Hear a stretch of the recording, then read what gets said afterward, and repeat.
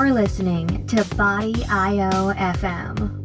with your hosts, Kiefer and Dr. Rocky, where cutting-edge science meets the razor's edge of health and performance.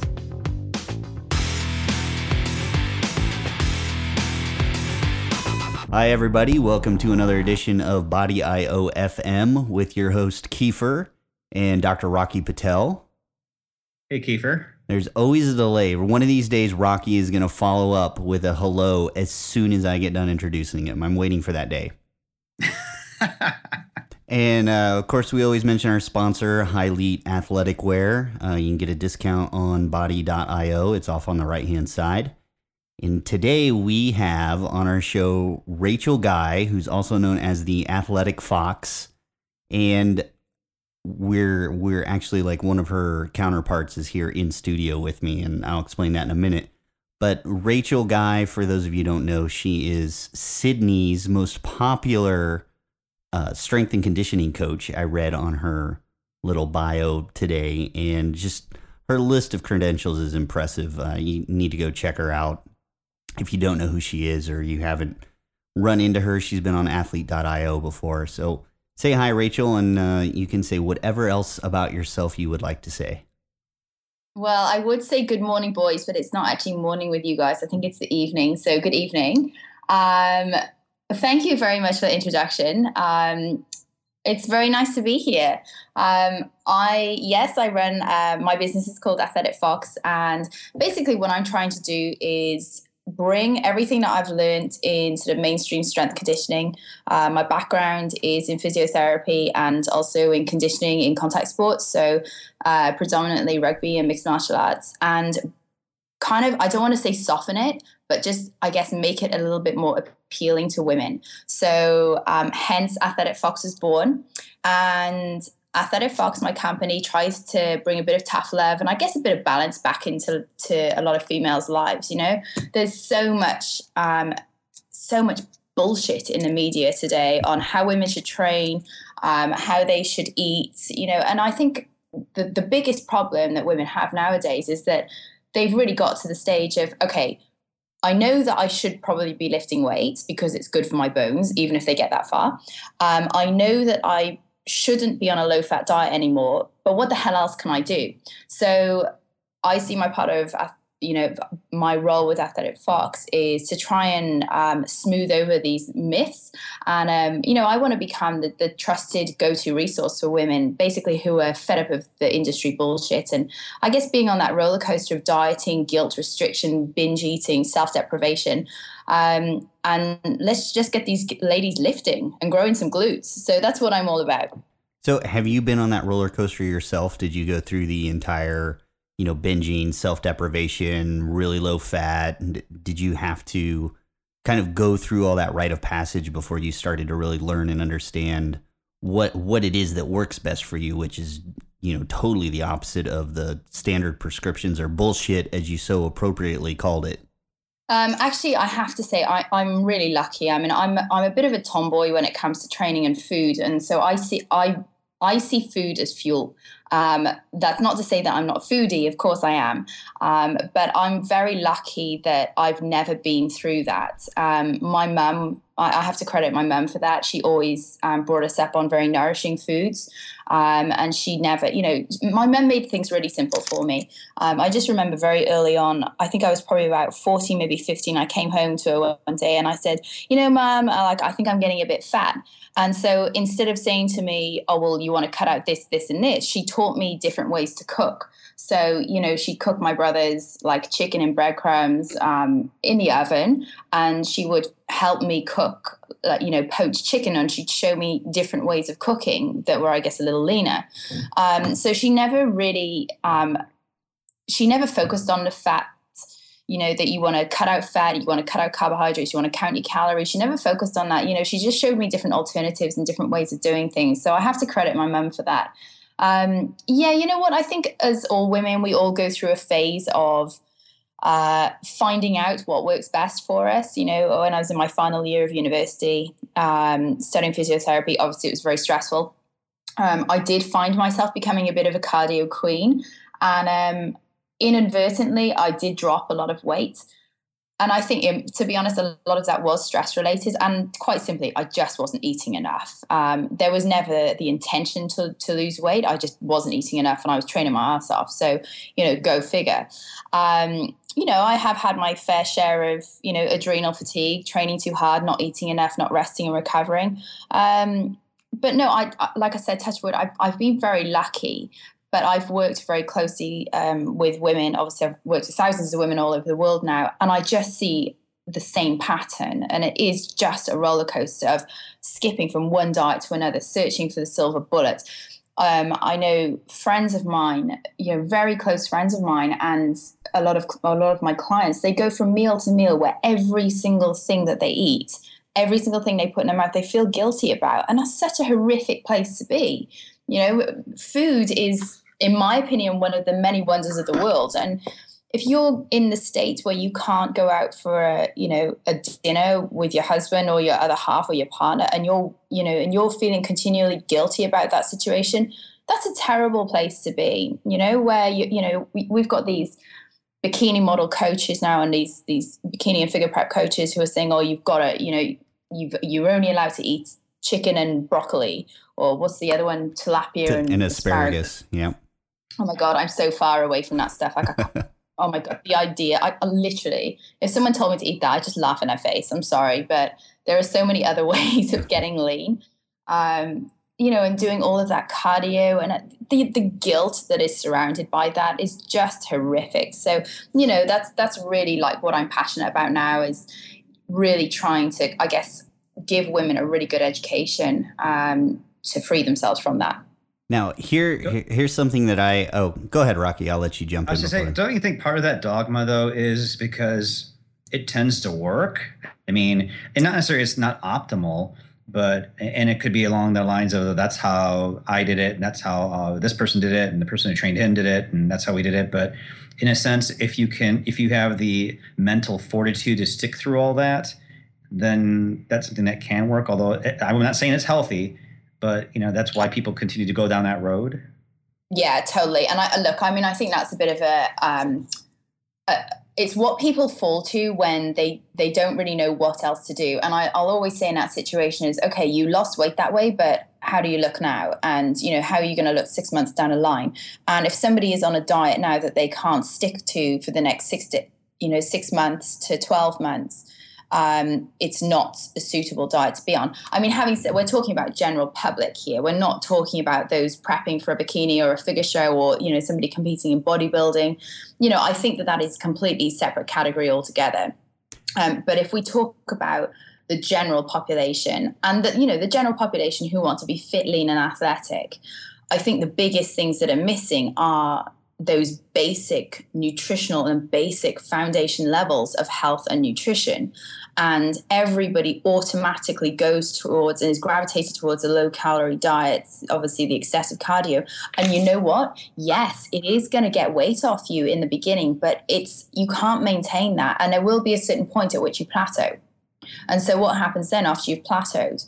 What do you do then? You can't increase your cardio anymore. You can't reduce your calories anymore. We've all worked with, figure prep girls and actually just general population girls who are doing sometimes 3-4 hours cardio a day. They may be on 1,200 calories if they're lucky. Where do you go from there? So this is where I think, and look, of course, and I still work in mixed martial arts as well. Like I'm working on a TV program at the moment called Women to Warrior. And I've got a couple of guys, I need to get some weight off them fast. We've got matchups coming up. Their weight isn't coming down. So yeah, you know what? I am going to revert to caloric restriction. It is going to be for a very short period of time, probably just the next sort of 5 to 6 weeks. I bring them down to weight, but then we reverse diet them. So we basically just very, very slowly introduce calories back into the diet and make sure then that they are back up at that base nutritional level. So yeah, absolutely. I totally agree with what you're saying. You know what? It does work, but for how long? So I'm always about looking at long-term fat loss and having I talk about having a bikini body, particularly with my girls. Like I want a year-round bikini body. I don't want to be able to fluctuate during the year, whether it be sort of 5 kilos, 10 kilos. You should be able to stay relatively lean year-round, and actually quite easily so. Right. one thing in this conversation that's really interesting to me is that you are, I mean, literally on the other side of the world from us. And everything you're saying is exactly what's going on here. And that to me is very interesting that, you know, even though we've got a huge separation at the government level, you've been Australia's policies, UK's policies, a lot of Europe's policies have been influenced by American policy that was never based on science in the first place. And now with, you know, the internet being able to connect people all over the world, all these other things have now also bled over. And so we've got a common problem pretty much everywhere, which to me is amazing. If you think about it, it really is amazing that you're having a conversation that we could have with anybody else, you know, stateside in the UK. That to me is interesting, but it also means that there's a potential to solve this problem on a much greater scale than in your own community.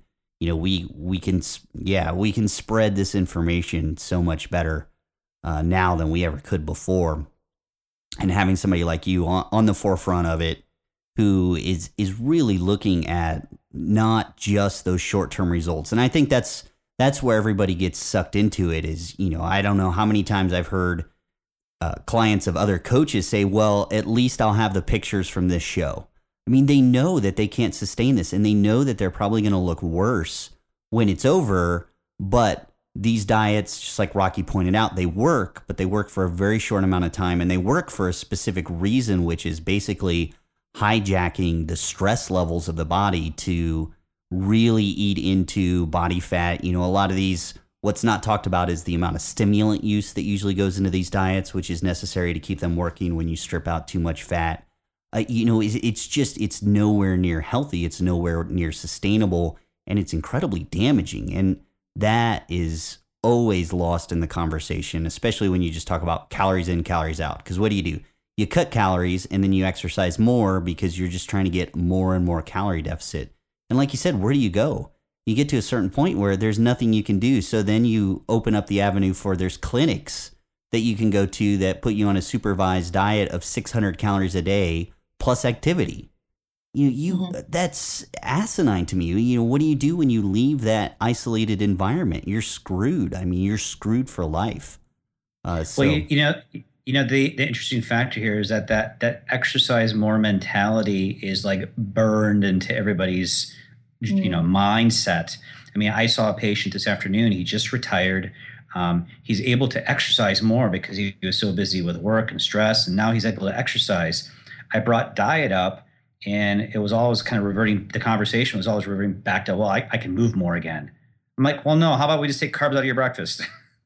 Yeah, but it's always going back to exercise and doing more. And I find that it's just something that we see in the general population that I see in the practice as well.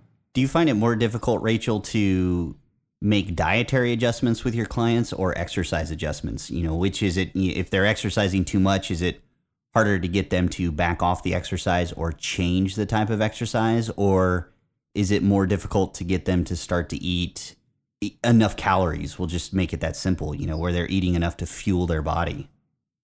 Yeah, I mean, it can be a mix of the two, really. I think I'm actually quite tough with my girls. So, you know, I just tell them how it is. And the truth is as well is that, you know, I actually tell them why it is damaging. And I think by educating them and knowing exactly what this is doing to them. And, you know, you do have the odd resistant one or two. And I'll just go around and I'll say, you know what? I said, okay, answer me this question. Is what you're currently doing working for you? Yes or no? And obviously it's not, because they're usually fatigued, they're tired, they're fat, they feel like shit. You know, they're not eating very much. So they're game to change. And usually by the time they come to me, we've already built a trust. They've seen what I've done with other girls. So, you know, and I won't let them fail. And I mean, some need a little bit more nurturing than others. But I think the biggest thing for women is that they are frightened to add more calories into their diet. So I do it very slowly. You know, if somebody's been on a 1,000 calorie or 800 calorie a day diet, there's no way I'd go straight and put them on a 2,200 calorie a day diet. So we titrate their calories up very, very slowly.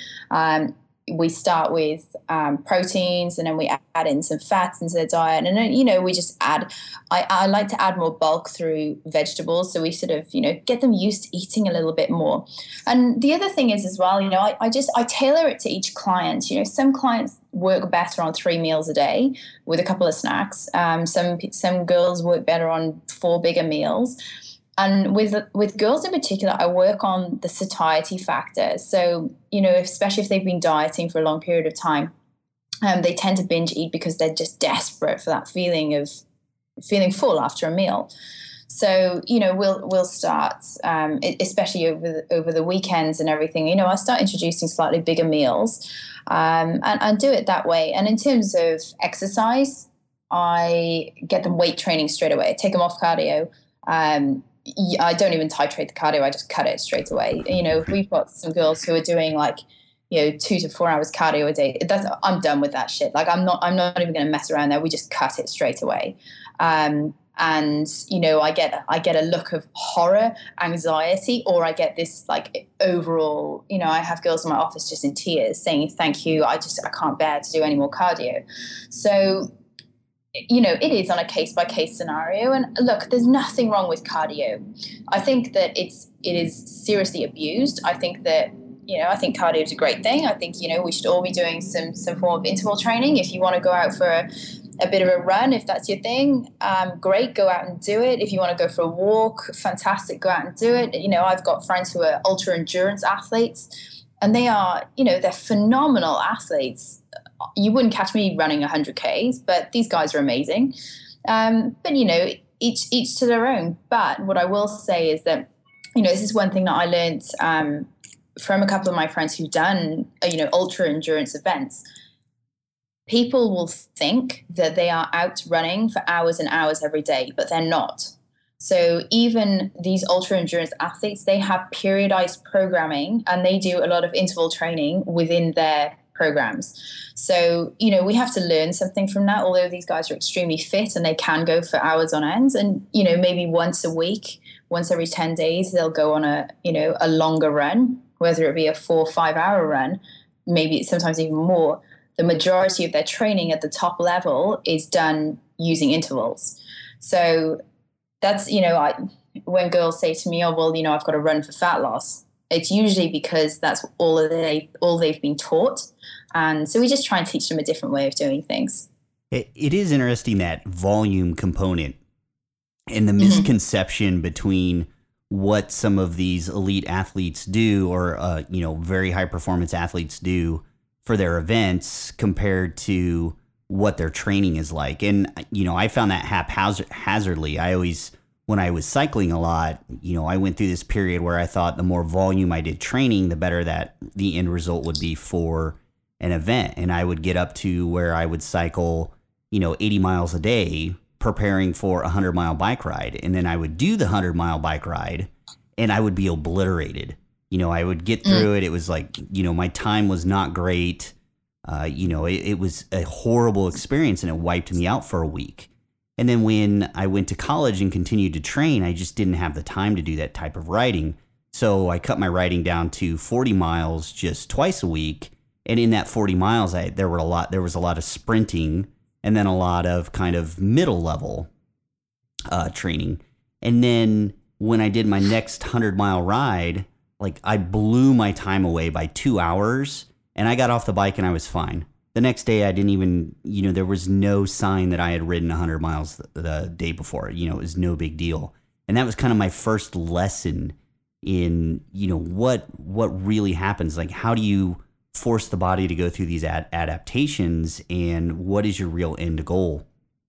And I think that's lost a lot. So people just think, you know, I need more and more volume. Look at these guys. Look at these Ironman competitors. They're so lean. You know, and they probably, you know, do hours and hours and hours every day for their training. And so therefore, that's what I need to do too to get lean. And it does not work that way. There's so many other components that are just hidden from the general public. You know, it's not out there. And I think that's reinforced by the overall message, calories in, calories out. You know, if you exercise more, you're going to burn more energy, which is going to come off in fat, and you'll be leaner and healthier. And it just doesn't work. The body doesn't work that way. It's not that simplistic.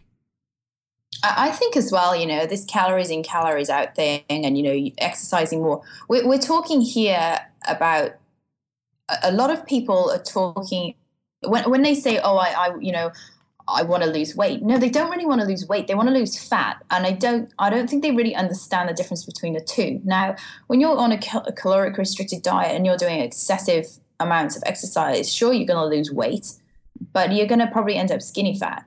And then you get to the stage where, I have girls come in and they're doing these things and they're still pinching their tummy and, they've still got fat on their thighs. And they're like, well, how do I get rid of it? I'm like, well, you know what, honey, you need to eat more, stop eating like a sparrow, and you need to start lifting weights. That's how you get rid of it.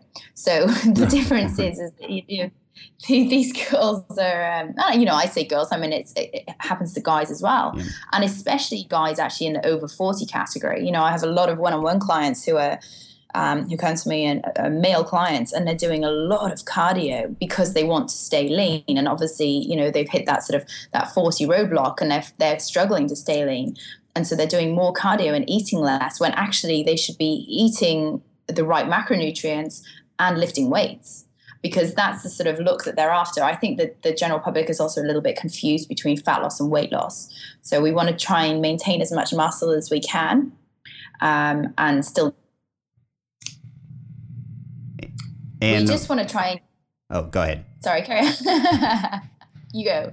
Well, I was just, we actually lost the call there for a second. So what you were saying is absolutely right. That's the big confusion is, and it's even a little more confusing because people talk about burning fat. And when you do exercise a lot and you do cardio and you do this endurance, you do actually burn fat, but that's not our goal. We're not trying to just burn fat from the fuel that we ingested. We're trying to mobilize body fat. And that's exactly what you're saying. We don't want to destroy the muscle tissue. We don't want to just lose weight. We want to set up an environment in the body where we're mobilizing body fat. We're actually allowing our body to access all that stored energy and get rid of it. And that's how we get lean. We don't get lean just by more and more energy output and all this focus on burning fat, because you can sit on your couch all day and you'll burn fat. That's not going to make you leaner. Burning fat is not the key. It's setting up an environment to mobilize that body fat. And I think that's starting to be more understood, but it's at very, very small audiences. It's not mainstream, that differentiation that just because you're burning fat doesn't mean you're getting rid of your body fat. That's a difficult concept for a lot of people, I think. For sure. And, it's one of those things as well. It's like, I think a lot of people the resources, we have Google now, we have all of these resources. And like you were saying earlier, all of this information is everywhere. But really, when it comes down to it, if I was a girl and I had been doing cardio and where would I go to start lifting weights? I genuinely don't know where I go. Well, I could go to my local personal trainer, but I don't know if they would be any good. You come online and, I have a membership site and an online program. I know a couple of other female trainers that do. I know a few male trainers that do, but really, where do you even start? So, this is something that I've really focused on this year, is really trying to help girls who are really just starting out. I run programs as well I call them the seasoned fitness bunny. So those girls who are already lifting and just need a little bit of guidance. And, I have a trainer. So I outsource all of my training and nutrition. So I guess, I'm the go-to girl for those ladies as well who basically want it all. They've usually got the high-end corporate job. They also want the bikini body, but they just like to be told what to do.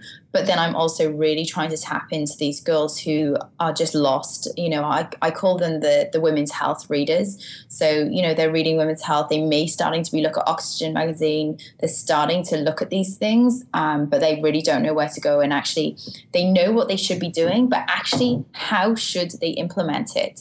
So, one of the things that I'm doing this year and I'm really keen to do is run seminars, and they are literally just introduction to weight training seminars. So I'm going to teach the girls how, every girl can be starting to do goblet squats, even if it's body weight squatting, split squatting, glute bridges, all of these flat dumbbell pressing, overhead pressing, you know, the real basics to weight training, which, to be honest, I learned when I was 14. I was very, very lucky to be introduced to weight training at a very young age. I had a lot of personal trainers through my younger years, from ex-bodybuilders to ex-military PTs to, you know, the functional PTs where we did lots of cables and BOSU balls. And, you know, I did all of that stuff. And it was great to have such a variety in it. And that eventually, obviously, I went on to study physiotherapy, and the body became my obsession and my fascination. So, you know, I was lucky to be experienced in that in the beginning. But, you know, for those girls who didn't grow up with sporting history, I'm trying to provide something that, you know, here's how you can learn. Right. I have to ask, do you mind telling us how old you are? I'm 30. Oh, wow. You're still just a pup. You're young. I know. I'm in the dirty 30s now, though. So I'm told life gets better when you hit 30. And look, I have to agree. Like, my 30s so far, you know, all 9 months of it have been amazing. Yeah, exactly. You know, I worked so hard for what I consider just horrible results visually compared to what I wanted when I was in my 20s. And I finally figured it out and hit my stride in my 30s. And, you know, I'm almost 40 and I have no problems with, you know, my body fat, you know, my muscle mass. Like, it's just so easy. And that's, you know, the whole point of everything I do as well. And you do. It's not that hard. It's actually pretty easy. It's really not that. Yeah, it's really not that hard. It becomes, I think the most important thing that we need to tell people is that this is a lifestyle. You know, and I stay, you know, would I say that I stay very lean with a six-pack year round? No, because I don't want that. I like to have curves. Like, I don't like to be shredded. And that's personally what I feel. Like, I like to have a, you know, a small, tight body, but I don't like to be shredded. You know, for guys, it's different. For some girls, it's different. But it's also how you feel in your own skin. And it's really not that hard to stay, you know, within that sort of, you know, 1 to 2 kilo range year round. Yeah. Sitting here at 45, I hate you both. Well, you had a much different start than both of us, Rocky. I mean, you have to admit that, because I've been doing, you know, some sort of athletic training since actually the same age. I started at 15. So, you know, I've got, Jesus, what is that? Like 25 years on you, basically, of experience in that realm. And you've just really started to pay attention to that stuff. Am I correct? Probably like 10 years ago. I mean, I never lifted weights in high school. It was never my thing. I didn't play for the football team. I played soccer, so we never really looked into the weight room at that point in time. I mean, nowadays it's pretty much required, but, you know, I never really lifted weights through undergrad. I never really knew how, never got taught. So most of what I've done over the last 10 to 12 years has been all, you know, kind of just school hard knocks, trying to figure this stuff out. And like you said, you know, I've used trainers and, you know, like you said, and I think that I've had pretty decent quality trainers, but still, it's just one of the things that tends to continue to befuddle me as a novice lifter, so to speak. But you've got to admit, at least for your body fat, I've seen old pictures of you. It's a lot easier now to control your body fat than it was then. And I don't know how old those pictures were, but probably my early 30s. You know, 10, 12 years ago. And you still get to enjoy food. I mean, you wouldn't. Definitely. I've seen some of the things you've posted that you've eaten, and you definitely don't deprive yourself. Not at all. You know, we talked about, you know, I think Rachel talked about the not depriving yourself and trying to not feel guilty for what you're eating. And I think one of the things that I've really found over the last 3 years while I've been kind of going through this kind of self-education process, if you look at like Carb Night, for example, is that this way of eating, I never feel guilty for what I eat. I mean, I never do anymore. You know, so if I throw down 4 donuts, I've done it in a way that I know I'm going to minimize the damage and potentially maximize the results, right? Yeah, and that's what it comes down to. So do you mind going into just kind of your, you know, 10,000 foot view of your nutrition philosophy, Rachel? I mean, you don't have to. You can say no if you want, but I'm just going to hang up on you. I'd say no to you. Don't worry. No, I'm happy to talk about nutrition. That's harsh. I'm going to have to cut that out of the show. I can't let that go live. No, let's talk about nutrition. So, I have various, look, I use a lot of tools when it comes to nutrition and getting somebody lean. But the first thing that I do with everybody is, like I said, I go really back to the foundations and get everybody on a base level of nutrition. Now, for my girls, it would look something like this. So I get them eating whole foods. And I usually stick to single ingredient foods for the first sort of 6 to 8 weeks until they've really sort of got a hold of their portion sizes and portion control. And, I don't count calories. I use portion control with them. So, the majority of their food would look like this. They'd have a serve of protein. I basically give them a template and they pick a serve of protein. So it may be, chicken, lamb, beef, eggs, whatever it is. They fill their plate with vegetables and salads.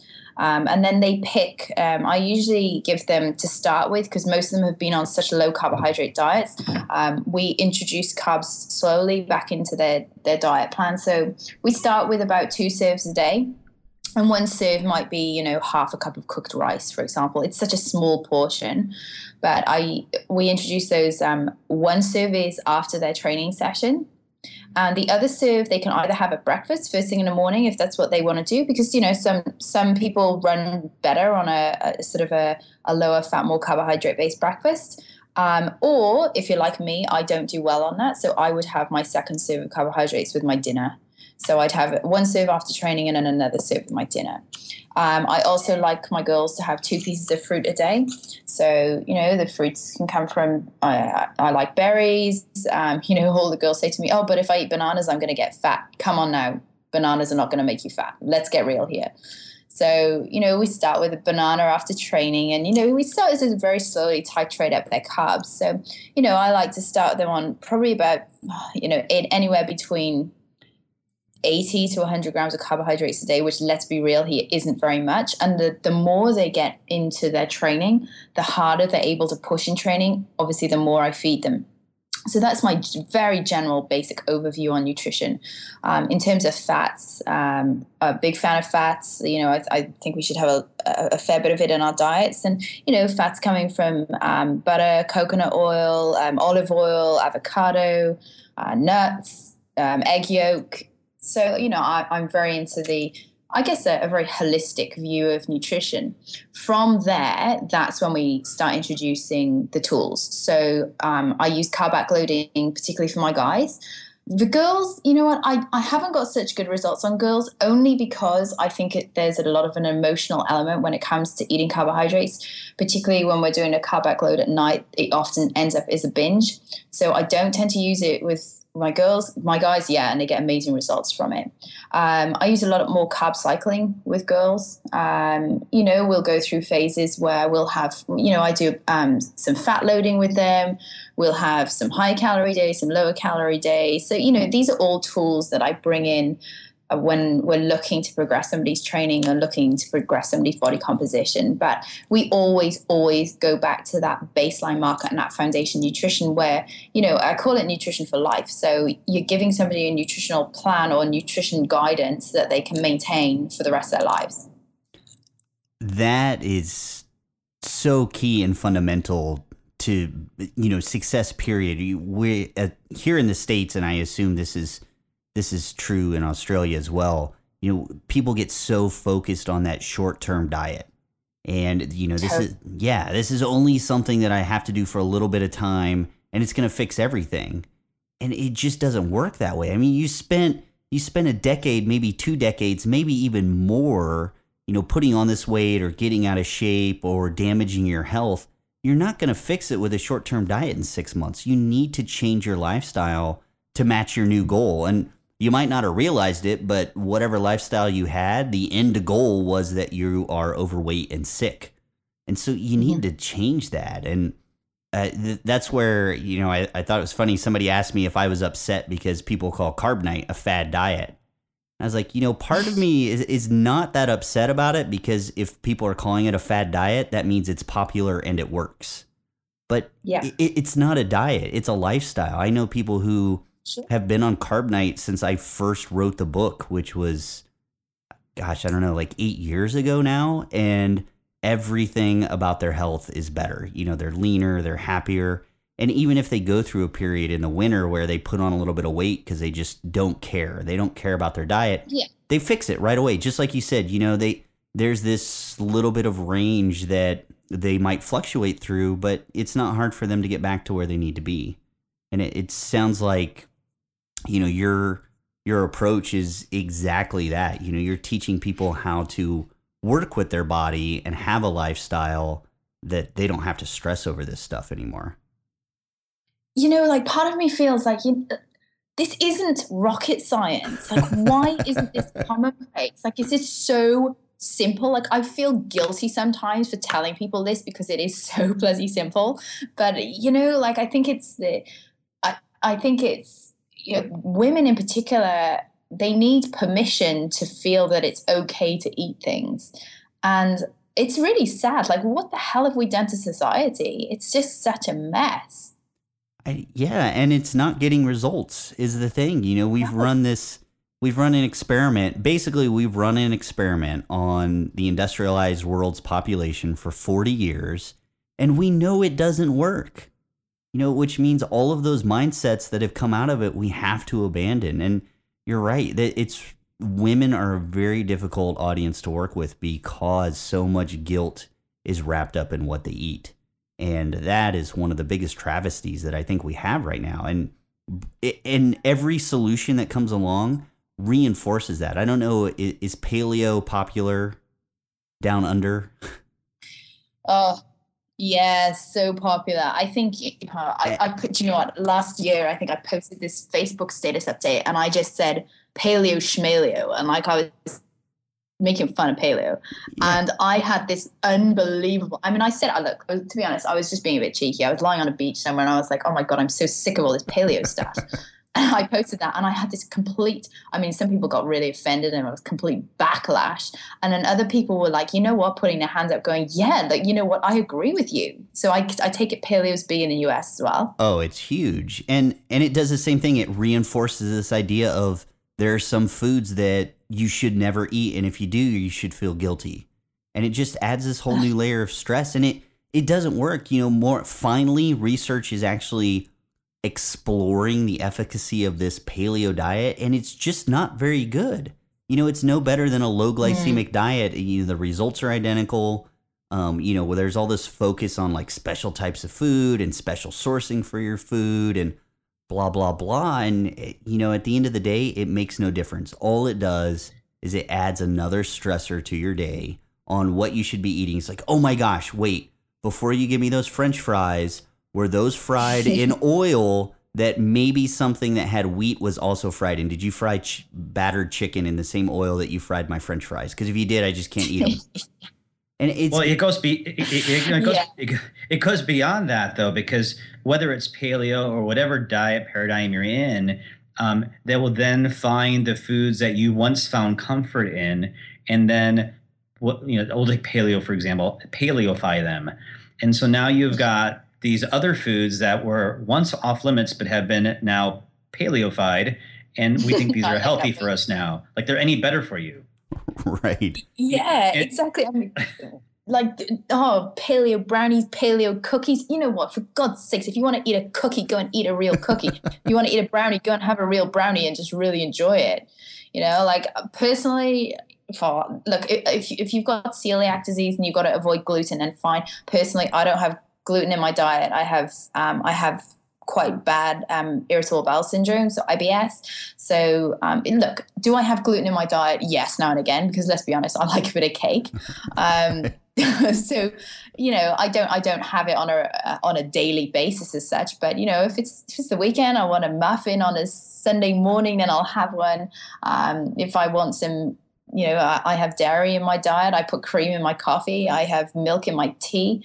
But that doesn't affect me. So for me, it's dose dependent. But you know what? Whatever floats your boat. But I agree with you, Rocky. If you paleo brownies and cookies and whatever else there is, paleo muffins, just give me the real stuff. Right. I mean, it could go for Atkins or South Beach or whatever diet paradigm you're looking at. They have those bars that have been, Atkinified or South Beachified. It's just, and you look at the ingredient list on those things, and they're like, a paragraph. I know, right? It's terrible. Yeah. Yeah. Well, we talked about that. We were oddly enough, both Rocky and I were presenters at Paleo FX this past year. And, we're so anti-paleo, but, we were walking around the expo floor and we talked about this. There are so many paleo treats now and, prepackaged, ready to eat. It's like, seriously, the focus is exactly what you're saying. And you took out all these other extreme food avoidance problems. And you said it pretty simply, go for whole foods, look for things with the least amount of ingredients. Like, how hard is that? Yeah. And then when you paleofy everything, you're putting all these ingredients back in and you're like, oh, well, it says paleo on the wrapper. So obviously this is healthy. Like with paleo, I think the biggest thing, we've all been through it as trainers. We try these things. And with paleo, I mean, in Sydney in particular, Australia, I've talked to some top coaches down here. We all jumped on the paleo bandwagon for a while. The ironic thing is that in the long term, we all got fat. We all had, I wouldn't say we all had thyroid issues, but certainly the extreme low carbohydrate intake had a significant impact on health and body composition. It was much harder to lose fat. At the time, none of us were doing any cardio either because it was all about lifting weights and, eating fat and protein and nothing else. So, I do think that, if you're going to do a paleo diet, just in moderation. It's like with everything, really. It's all about a bit balance, really, isn't it? Yeah. Yeah, it really, and that's the hard part for everybody is we keep coming back to this message. It's like, it's simple. It's really simple. It's not something that you need to be stressing about. It's, there's a balance there, and maybe you're using a template that helps you achieve that balance. But you don't need to be so extreme. You don't need to obsess over stuff. I mean, I've been there. I know what it's like to obsess, where I hated eating. I literally hated to eat, but it was something I had to do for my goals. And I ate food that I didn't like. I ate a lot of it and I ate it all the time and I hated it and I still didn't get the results I wanted. And now, like, I like food again. I pretty much go out and eat every meal. I rarely cook for myself anymore. And luckily I'm surrounded by some really good restaurants that use high quality ingredients. But sometimes I go to fast food too, not that often, but it's so easy. It's become so easy. And that I just wish there was a simple way to help people understand that. I think this is the one thing that, with if it fits your macros, look, to be honest, I'm not a Pop-Tart fan. I think they're really overrated. They taste rank above anything. But, like personally, whatever floats your boat. But like, I don't like putting chemicals in my body. If I'm going to do that, then I prefer to go out and have a few glasses of, not that wine's bad for you, but, a few drinks here and there. And, I'll have the odd cake or the odd whatever it is, the odd pre-workout with chemicals in. But generally speaking, I think the good thing about If It Fits Your Macros is that it's taken a lot of competitors. And I'm going to credit, Lane Norton for this because he's done a lot of work with it. But, to take competitors away from the chicken and broccoli diets and then adding something else in there. Right. So I wouldn't state that I used If It Fits Your Macros. I like to have alternatives in there. So instead of saying, instead of having, if we look at a meal that's 30 grams of protein, maybe say it's a low carbohydrate one, so 20 grams of carbs and maybe, 20 grams of fat, something like that. I think there is a lot of playing in there that you can do with If It Fits Your Macros. But if we take those macros and we add in whole foods that are nourishing, nutritious to the body, because let's be honest here, there is a difference hormonally when you take in something like, like a whey protein powder, and when you eat real food, and when you eat a steak, for example, how your body reacts to that. A protein from steak and a protein from whey are totally different. So I would have thought that, for me in particular, when I've tried the two, they definitely had an impact on my body composition. So in terms of if it fits your macros, you know what? Yeah, there's definitely a place for it. And I think Lane's done a great job of freeing a lot of people from that sort of that one track diet. However, having said that, I personally don't like the idea of just going for comfort foods all of the time because it fits your macros. Right. Does that make sense? Yeah, that was exactly what I was going to say. The reason I don't like that movement is for exactly that reason. It's very popular with younger people, especially younger athletes. And when you're younger, you have the ability to not pay so much attention to the quality of your food and just focus on the macronutrient profile. And this is where, you may not be familiar with him, Dr. Bruce Ames and his triage theory of, aging and sickness. And that's, there's certain micronutrients that we need in our diet all the time. And if your body doesn't get enough, then it scales back on some processes to use those micronutrients in the more important ones. Well, those less important ones, that starts to cause degradation that builds up over time. When you're young, you're not going to notice that. And so you can eat the Pop-Tarts and everything and just say, oh, well, it fits my macros. I go to McDonald's and, get a double or quarter pounder with cheese, whatever. It fits my macros, which, the Zone was somewhat like that too.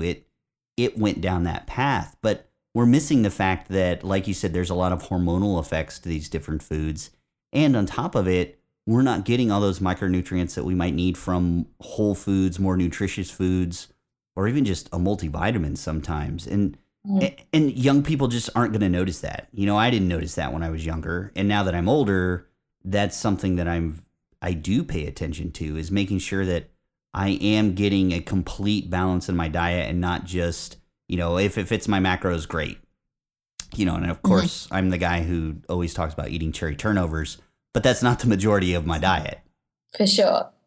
And look, the reality is that our soils aren't what they were many years ago. So I do think there's a need as well to supplement with the multivitamin and make sure that your food is as nourishing as possible. And also, when we talk about nourishing food, we have to look at how you see your food when you eat it. And this is something I go into with the mindset of my girls when they eat. I'm a big fan of slow cooking, bone broths, and all of the old school ways of preparing food.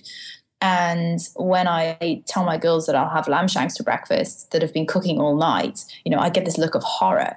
But it's such an amazing food. It's just been cooking all night. And you have all of the yummy things in the bones and all of these the great nourishing and nutritious and I guess bodybuilding things in these foods. And I try and get my girls to see their foods as nourishing and to actually help them on their way to the body that they're after, rather than seeing it as, oh my God, this food is going to make me fat. Because however you perceive the food is essentially how it is going to be digested and utilized. So if you're eating your food and stressing about it, obviously your cortisol levels are going to be raised. That's not good for fat loss. So, we want to start thinking of these things and putting these things in a different light and a bit different perspective. Yeah. I was waiting for you to jump in with something on your patience on that one, Rocky. I think that from a patient perspective, again, that's the hardest part, trying to, that's what the question I always get is, what do I eat? And, for us who've been kind of indoctrinated, for lack of a better term, we find it kind of, it's eat real food, but it's such a foreign concept now that, what is real food now? And it's kind of bad that it's gotten to that point, but it's really, unfortunately, that's where we're at with the lay public. I mean, and so I give lists to patients, here's your list of real food. And it's not rocket science. It's beef, fish, chicken, turkey, sheep. And then they have the vegetable list: broccoli, asparagus, Brussels sprouts, cauliflower. I mean, so it's like straightforward and like, oh, okay, I can do this. But it's not on. It should be like the second nature thing, and it's not. Which it's just so, it's almost flabbergasting, is what it is. Yeah. I have to say, I do feel sorry, I feel sorry for you and work as a GP, and as a doctor, it's damn hard because essentially you're the first port of call that people go to because, GPs and doctors are often the trusted source. And it's very hard when you have very limited time with a client, and I think this all stems back to a family unit and how your parents were around food and, watching your mother cook or your father cook and how they did it. And I think that that's where you learn the foundations of nutrition is at home. And obviously, if you're blessed to have that, then that's great. But if that's not available to you, then it's so important for us, particularly as health professionals, to be running things like how to cook classes and, running seminars and running online products and teaching people how to do these very, very basic things. And, maybe that we start joining up with other healthcare professionals. I still work with a lot of physios and chiros here who need to get weight off their clients and their patients. And doing some, joint things together, like joint seminars. So you've got the doctor who's the trusted one, and then you have the trainer or the dietitian. Or I wouldn't say dietitian, but so the somebody who's educated in real nutrition. Mm-hmm. That's not to say all dietitians aren't, aren't, but let's get here back to the basics nutrition. So we do I try and do a lot of joint seminars like that. And, it's a community thing. But the reality is that somebody, whoever it is, the individual, the patient, the client, they have to want to change. Because let's be honest here, it's all too easy just continuing what they're doing. Oh. And that's it. I think we're in a lazy, entitled society where people have got to start taking responsibility for themselves because, quite honestly, society nowadays is just pathetic. And, I think that's where education comes in because you've got to, whether it's a client or the patient. Sorry, I had to say it. You're I right agree. on. I totally agree. Yeah. Self-culpability. Yeah. Nobody wants to be responsible for what they did to themselves. Totally. I think it's up to people like you or Kiefer or myself, whichever realm you're in, whether it's client or provider. It's up to us to educate people so that they realize. Because, like you say, they have to want to do it for themselves, and it's up to us to educate them so they want to do it for themselves. And I know one of the things I dream about is doing grocery store tours with my patients. It's never really come to fruition, but that's the simplest thing you could ever do is, okay, let's go to the store and buy groceries. Well, that's I was going to say that's a key point, and you two are dovetailing the same conversation because I grew up when my parents cooked, it was macaroni and cheese out of the box or hot dogs, which were boiled. Or if my dad was feeling adventurous, he would grill the hot dogs over the flames of our gas stove. I mean, that's what I grew up seeing as food and how to prepare food and where you get your food. And when I got older and learned to cook, oh my gosh, I love putting together just crazy combinations or trying new things and it always starts with the whole food. And that's the missing piece for people. They don't understand how to cook, and then they don't understand how much fun it can be. I think Michael Pollan had a great statistic. The number of hours spent cooking is directly correlated to how healthy a person is. And how many people cook anymore? People just don't cook. I agree. And, people say, oh, I don't have time to cook. And, look, I try and create cheat sheets for people and try and help them as best I possibly can. I work 12, 15, sometimes 17-hour days. And cooking is Monday to Friday is not on my priority list. But I do a batch cook on Sundays and Sundays and Wednesdays. And I just cook up heaps of meat and I just have everything prepared. And then I always give myself time. I always cook one meal a day. So I have, my evening meal is cooked. The rest of the time is, I can do this because I'm a bit of a robot with food and I'm a bit of a tomboy when it comes to nutrition. So I just get it done. But, I eat for fuel and I make my food taste as great as I possibly can, but realizing that I'm eating in line with my goals, my body composition goals. And I just try, obviously on the weekends, then I I put some love into my food. And this is what I love about slow cooking as well, is the fact it's so quick, it's so easy. And the best thing about it all, there's no mess. I don't have to clean up any mess. So I stick everything in my slow cooker, I turn it on, and then it's there ready for me in the morning. So slow cooking is the way forward. I think the concept of I don't have time to cook is the biggest cop-out that I've ever heard. Just because, like you said, the slow cooker, I mean, what, 10 minutes? 10 minutes of prep, throw it in there, and you're done. And you have some awesome stuff, and the house smells great, and everybody wants to come over, and it can actually be an event. But, this concept, I don't have time to cook, it's more of a mindset. It's not actually that they don't have time to cook, right? I mean, and again, it's one of the biggest cop-outs, and unfortunately, that's not the priority of the person that is saying that, unfortunately. So I completely agree, Rachel. I think that, that the whole concept of, and as well as Kiefer, that concept of cooking is really, really important on multiple levels, right? Like, Rocky, it's funny what you just said, like not having time to cook is a cop-out. You know how quick it is to prepare it's so quick and easy to prepare like really basic single ingredient foods. And not only that, like these are the same people that if you ask them what's happening on the latest whatever TV show it is, or what's happened on Keeping Up with the Kardashians, they'll be able to tell you. I don't know what's going on TV, but this is the kind of thing that we're after. So when somebody tells me they don't have time to cook, unless we're dealing with, sometimes I do deal with some genuinely very, very high flying busy people, in which case I'll usually put them on a food delivery program. We've got some great, awesome programs here in Sydney. So I'll get the food delivered to them. And usually when they're at that level, they can afford to do that. But if somebody tells me they don't have time to cook, I'm like, okay, what time do you get up? Oh, around 7:30 in the morning. What time do you go to bed? Oh, about 12 o'clock at night. So what the hell are you doing? If you work 9 to 5, what on earth are you doing in those other times? What are you doing? Because I can guarantee you're probably sitting with your ass on the couch. I'll stop myself there. Sitting your ass on the couch, watching some TV show when you could be doing something a little more productive. So, it's back to this exactly the same thing that we've been talking about for the past hour. And that's having A, some self-respect. Also, B, making sure that you're not entitled. Oh, I'm entitled to this. I'm entitled to that. And C, taking responsibility for your actions.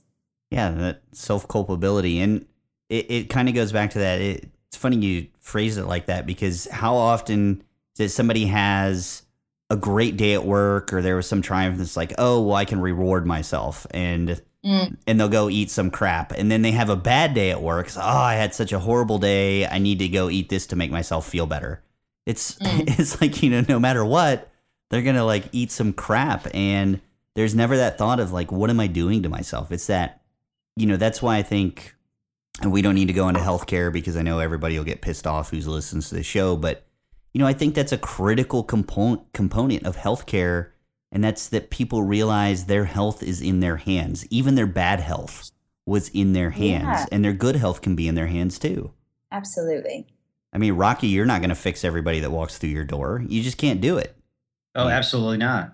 And because not everybody's ready to be fixed, right? Right, mm-hmm. Right. And that's the thing. And we just kind of feel like, well, somebody or something is going to take care of it later. Okay, so what? I've got high blood sugar. I can just take a pill. Not a big deal. So what? My cholesterol's up. I'll just take a pill for that.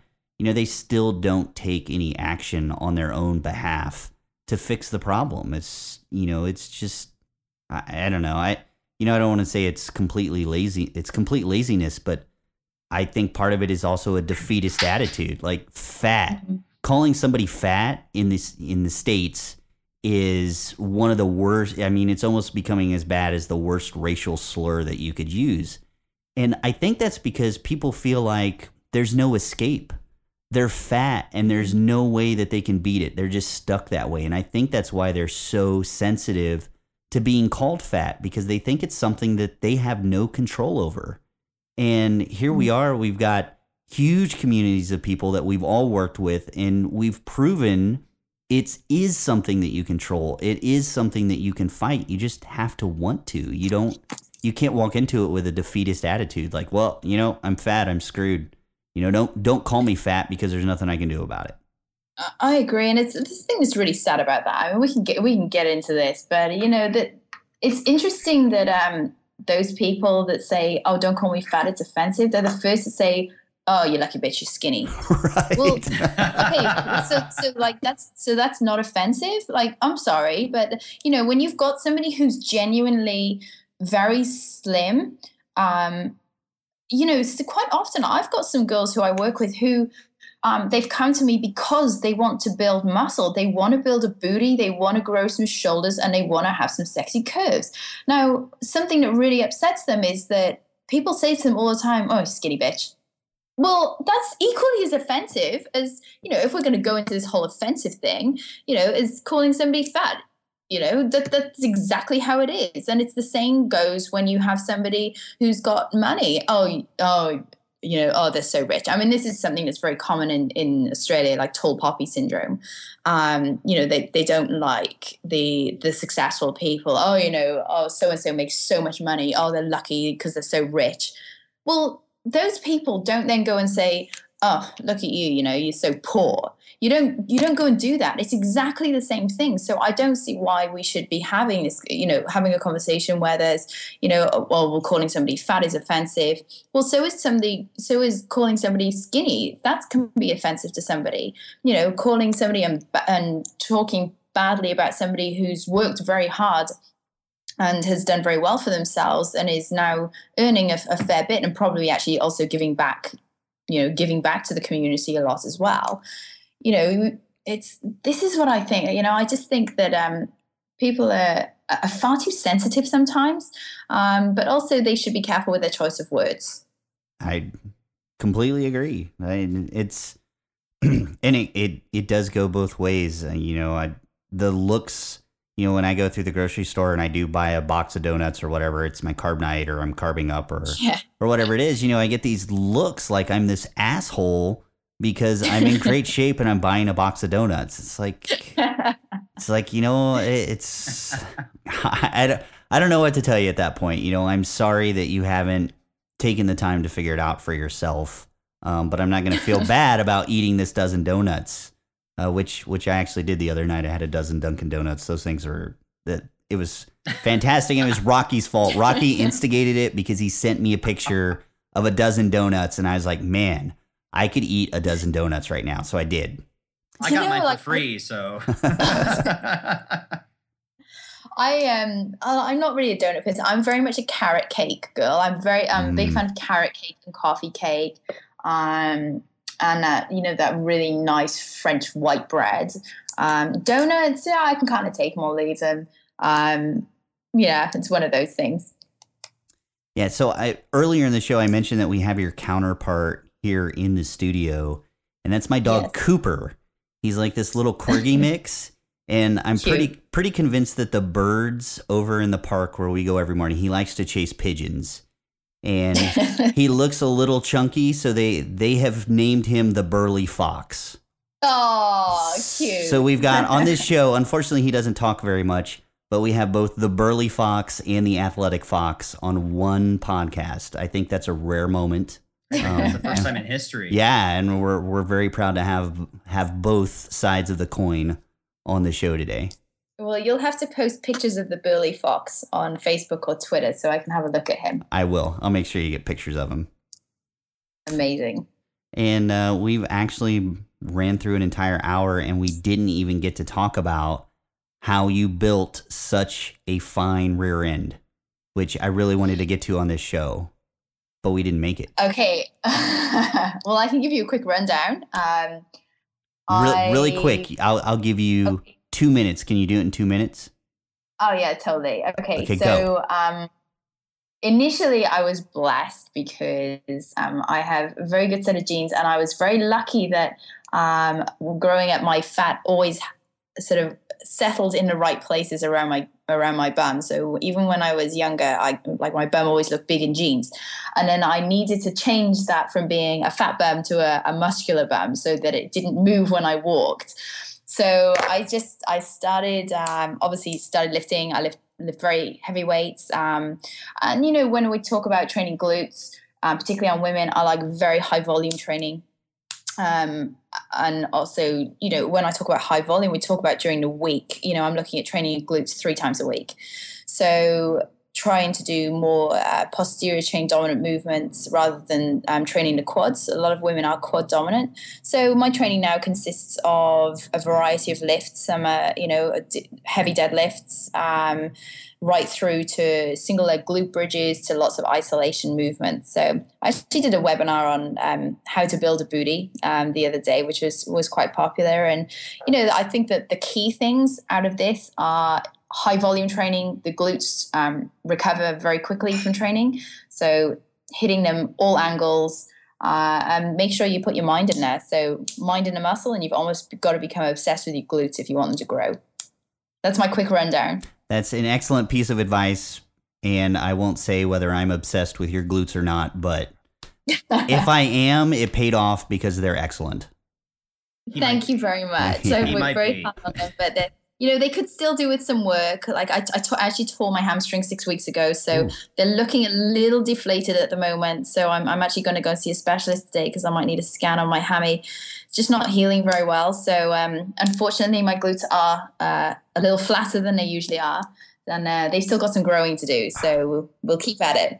Well, if I'd known they were flatter than normal, then we wouldn't have even had you on the show. Oh, come on, no, that's a bit harsh. They're still bigger than your average. All right, fair enough.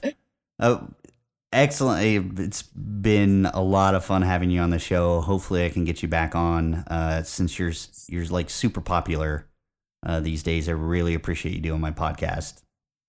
Thank you very much for having me, and I hope I was well enough behaved. Yeah, not too bad. I think bullshit only came out once, and other than that, it wasn't too bad. Awesome. All right. Thanks again. And Thank you. That's another episode of BIOFM, and we'll catch you next time.